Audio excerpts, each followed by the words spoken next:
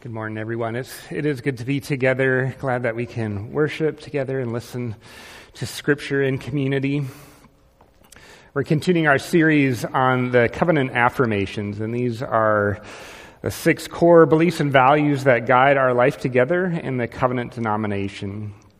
Last week, I spoke about the necessity of new birth, and we explored this vision of the possibility of a life that is being renewed as we have the capacity to become formed as sons and daughters of God. That there are new possibilities for us of a life marked by holiness, a life marked by love. And today we're continuing with this theme by looking at the affirmation, a conscious dependence on the Holy Spirit. I think this is a really important follow-up to last week's conversation. Because what I want to explore with you is this question of how we become new creations. How are we formed in new ways, new patterns of living? This is dependent on the work of the Holy Spirit in our lives. The verse I want to begin with in the context of Galatians 15 comes to us in verse 17, where Paul names, I think, a very common struggle for many of us, where he says this: for the sinful nature does what is contrary to the Spirit, and the Spirit what is contrary to the sinful nature. They are in conflict with each other, so that you do not do what you want. I underline that phrase as a starting point for us today. Can anyone relate to that frustration where you do not do what you want? The NLT paraphrases it this way: you are not free to carry out your good intentions. Anybody fail to live into their good intentions this week? Right? I feel like this every time I drive into my garage, actually. There's all kinds of signs and symbols of me not doing what I want to do, of failing to live up to my good intentions. There's the exercise equipment on the wall that hasn't been pulled out in a while. There are the materials from the home improvement projects that are yet to be completed.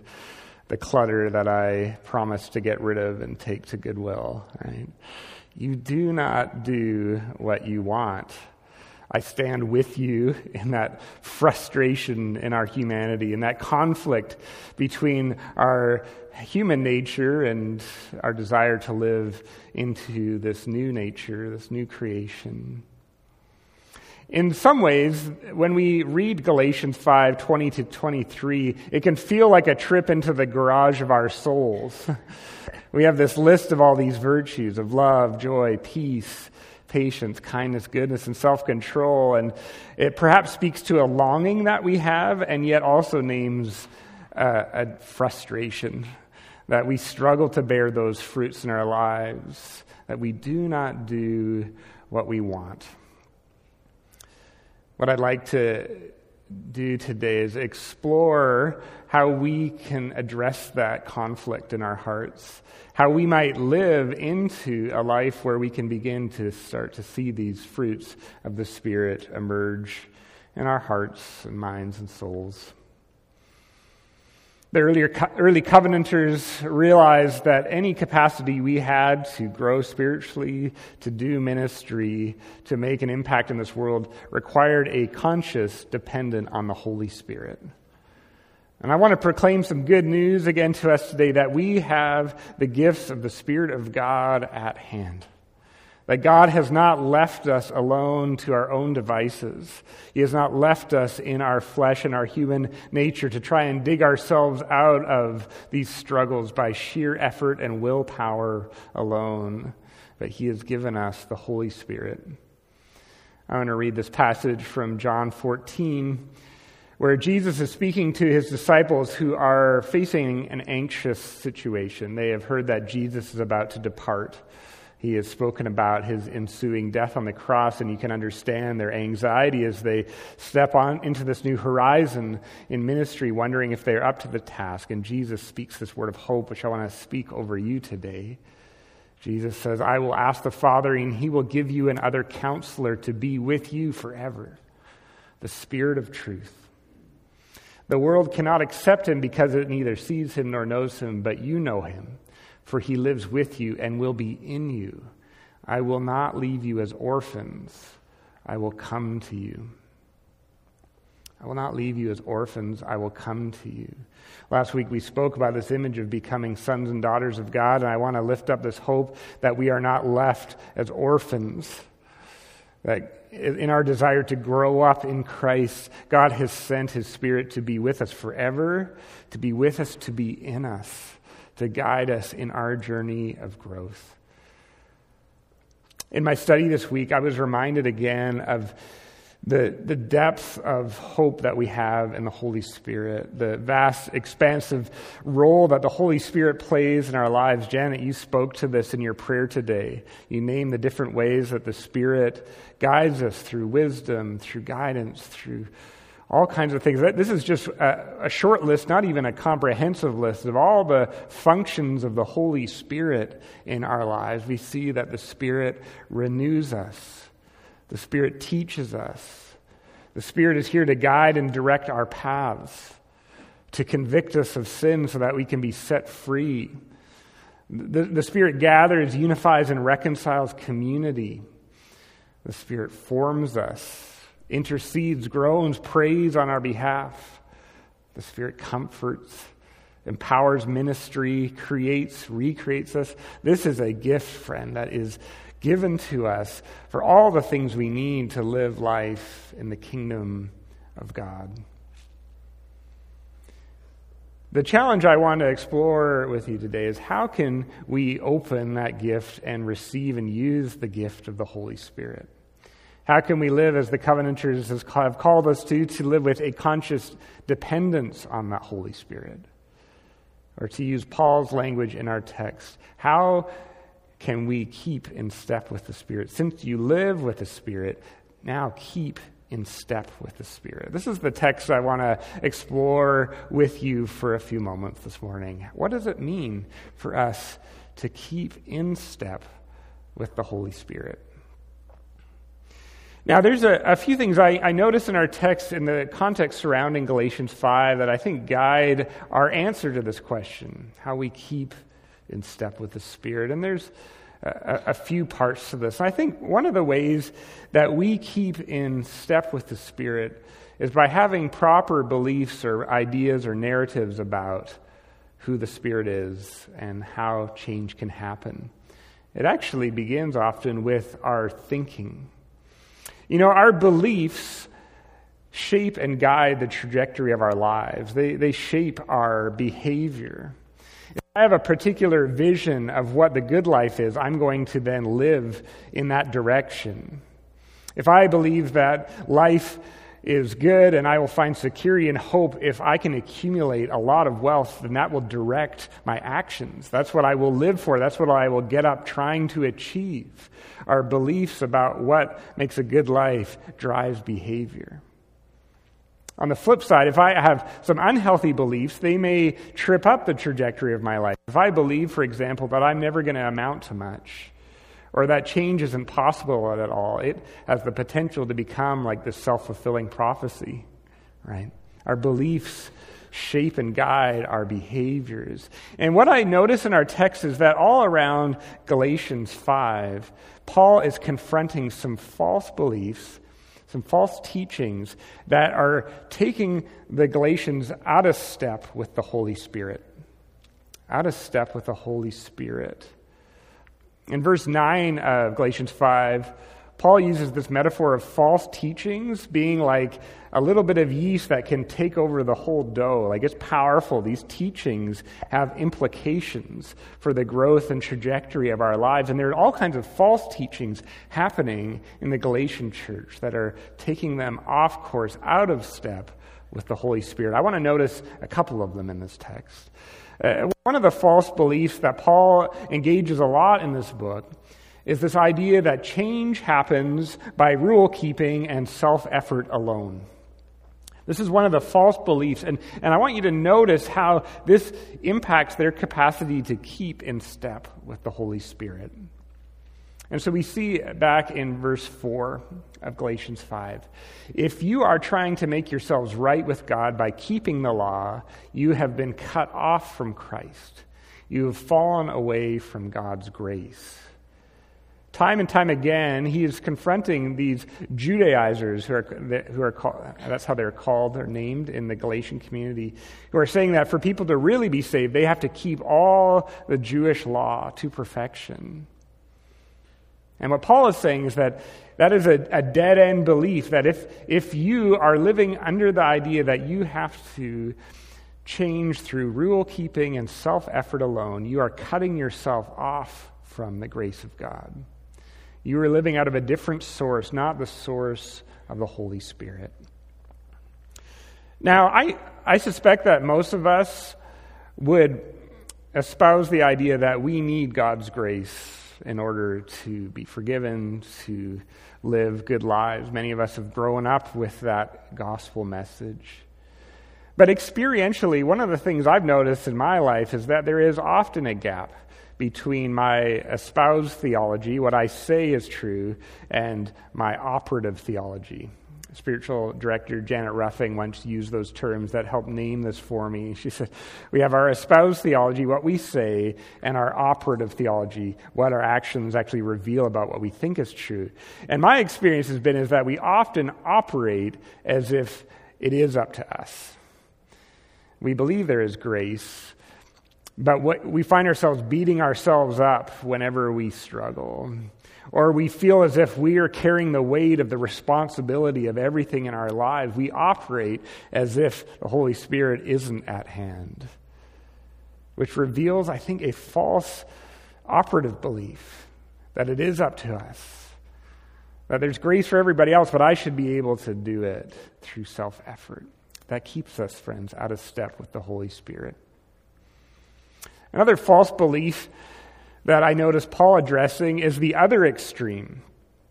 So some people have been so captured by this message of grace that some in the Galatian church were saying, well, therefore, we can just live as if we can live our old life. Immorality doesn't matter. I am free and I'm saved by grace, so why go into all the effort of trying to change? Right? I have my ticket for heaven, so let's just live and let live. But Paul confronts this false belief as well. This is also something that keeps us out of step with the Holy Spirit. And he reminds us in Galatians 5:21 of this, that those who live like this, and he's describing the fruits of the flesh, this list of vices that we struggle with, those that live like this will not inherit the kingdom of God. What he means by this is that there are implications and consequences as if we continue to go down a path of immorality. Now, yes, there is grace for us, and we will continue to struggle and battle. Paul continued to struggle and battle.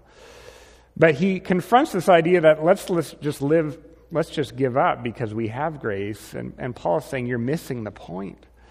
There are things at stake that we miss if we just go down this path. We won't inherit or live into the kingdom of God. We won't experience the fullness of God's reign in our life, where we can live a life marked by freedom and love and peace and purpose. This has implications. So don't just throw in the towel on this journey. God has more for you. These choices do matter. The last false belief, I think, that Paul confronts in this passage is this frustration that change isn't even possible. I don't know if you ever wrestle with this false belief, but as I named today, we struggle to live into our good intentions. And over time, that can wear us down, and we can wonder, is there even possibility for life to be different? And that false belief, I think, can sometimes, again, cause us to get out of step with the Spirit, to throw in the towel, and to give up. But Paul speaks a word of power into that false belief, and he reminds these Galatians that because of Christ, there is possibility of change. Now, it is not this instantaneous change. It's not like we are zapped into perfection. Paul uses this metaphor of bearing fruit, I think intentionally, that this is something that is cultivated often slowly over time. We can't force fruit to just grow instantaneously. We can't microwave ourselves into perfection. Right? But as we walk with the Holy Spirit, there is this hope of transformation. And Paul speaks this to those who are feeling frustrated. He says, those who belong to Jesus Christ have nailed the passions and desires of their sinful nature to the cross and crucified them there. What I hear Paul saying is that the power of Christ is more powerful than sin. That we have a powerful resource in our battle with the old self. Martin Luther once said, I've probably quoted this before, it's such a powerful quote that I want us to hold on to in our battle, where he says this: our spiritual warfare is with a defeated devil because we are in the company of a conquering Christ. Our spiritual warfare is with a defeated devil because we are in the company of a conquering Christ. And Paul wants to just lift this veil of discouragement from the eyes of the Galatians to say, in Christ, there is power over the sin that reigns in our lives. Hold on to this belief that we can live into a life where we bear this different kind of fruit. We are in the company of a conquering Christ. Some of you need to hear that today. Now we need to begin here. We need to begin by naming these beliefs because beliefs drive behavior. If we are to keep in step with the Spirit, we first need a vision for what that journey is like. For us to even begin taking those steps of journeying with the Spirit, we need to have a vision that life can be different as we walk in company with the Holy Spirit. And so we engage some of these false beliefs and hopefully hear again the good news that in Christ there is possibility for us to live into a new kind of life. The next thing I want to speak to in terms of how we keep then in step with the Holy Spirit is to then attend to some of the practices, the means by which we continue this journey. And so we have these narratives, these beliefs, we have this vision for what life can look like. The question now becomes very practical. How do I then take this journey of transformation? How do I keep in step with the Holy Spirit?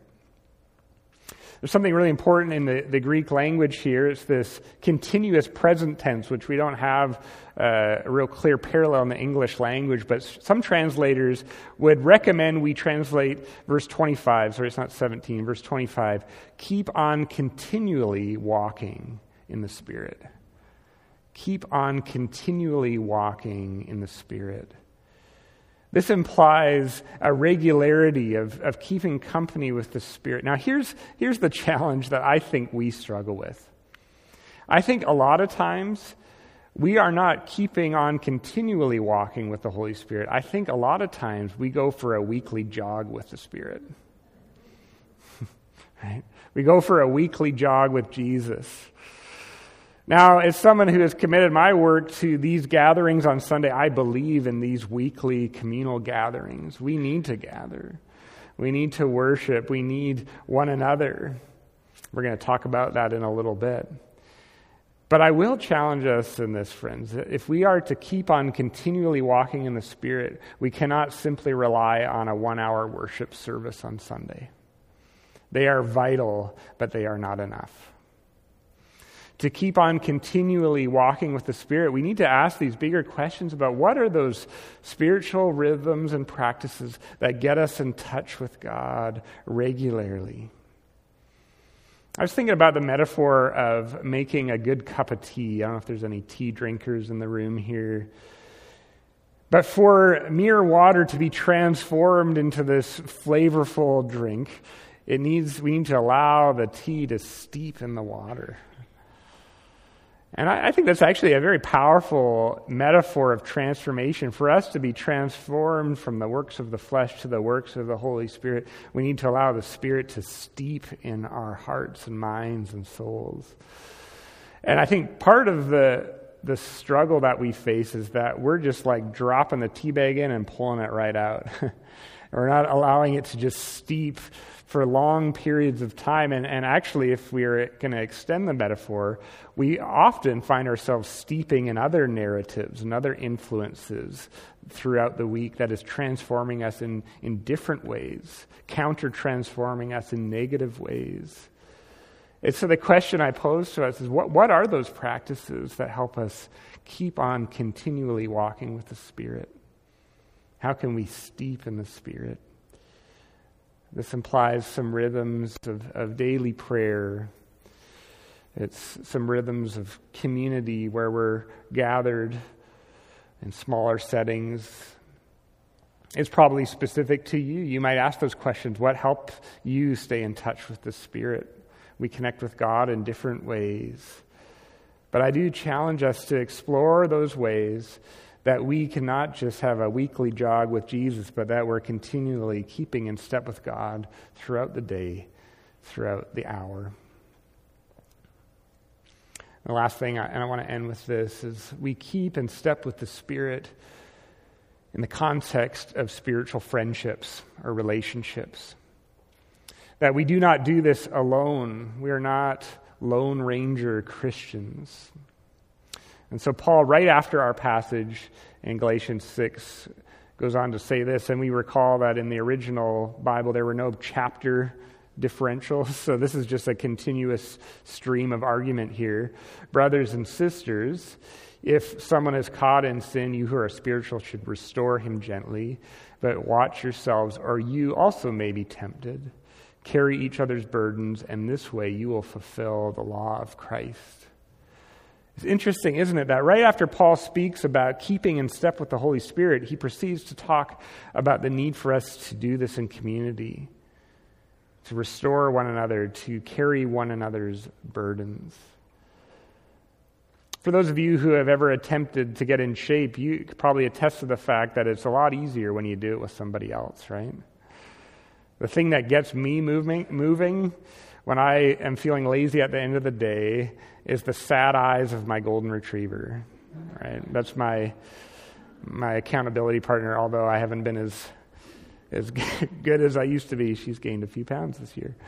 But the sad gaze of the golden retriever helps me get up and get walking, helps me get my steps in, right? Those of you who have had success in working out will probably attest to the fact that it's helpful if someone else is going to get up with you at 6 a.m. in the morning to keep you moving in that direction.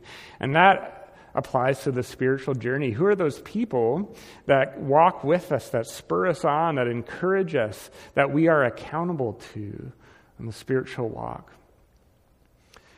And this is my challenge to us as we continue to try and rebuild these rhythms of community after a couple of years of disruption.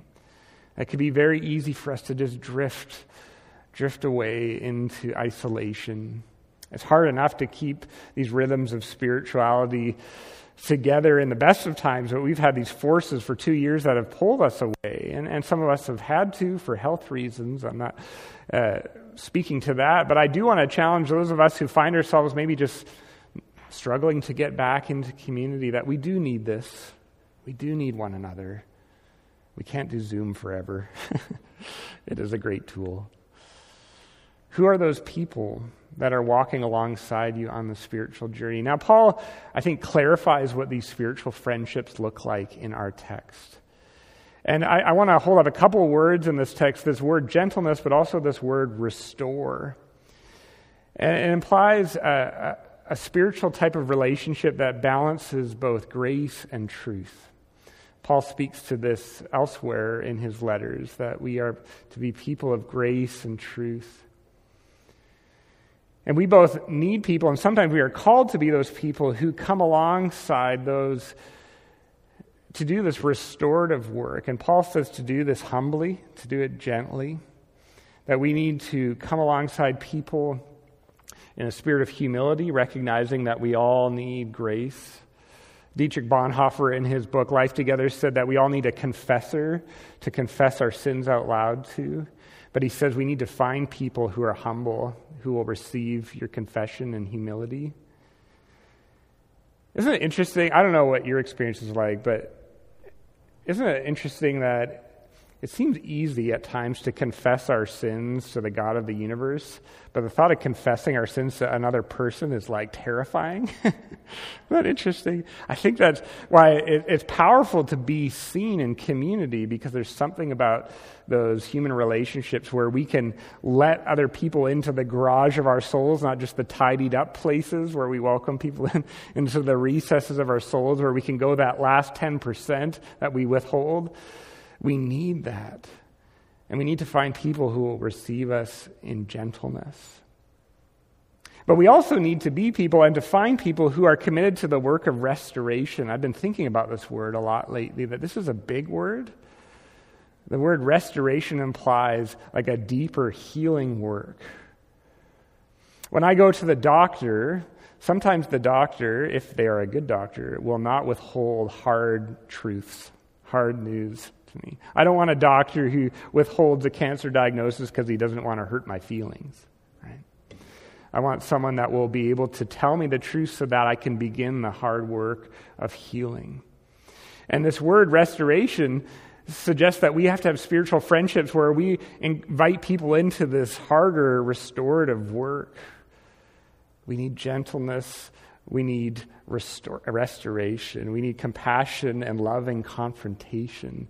Do you have people like that in your lives? Are you called to be that person to someone?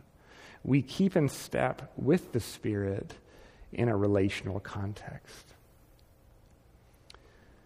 Friends, I want to leave you with hope today. We all struggle with not doing what we want to do.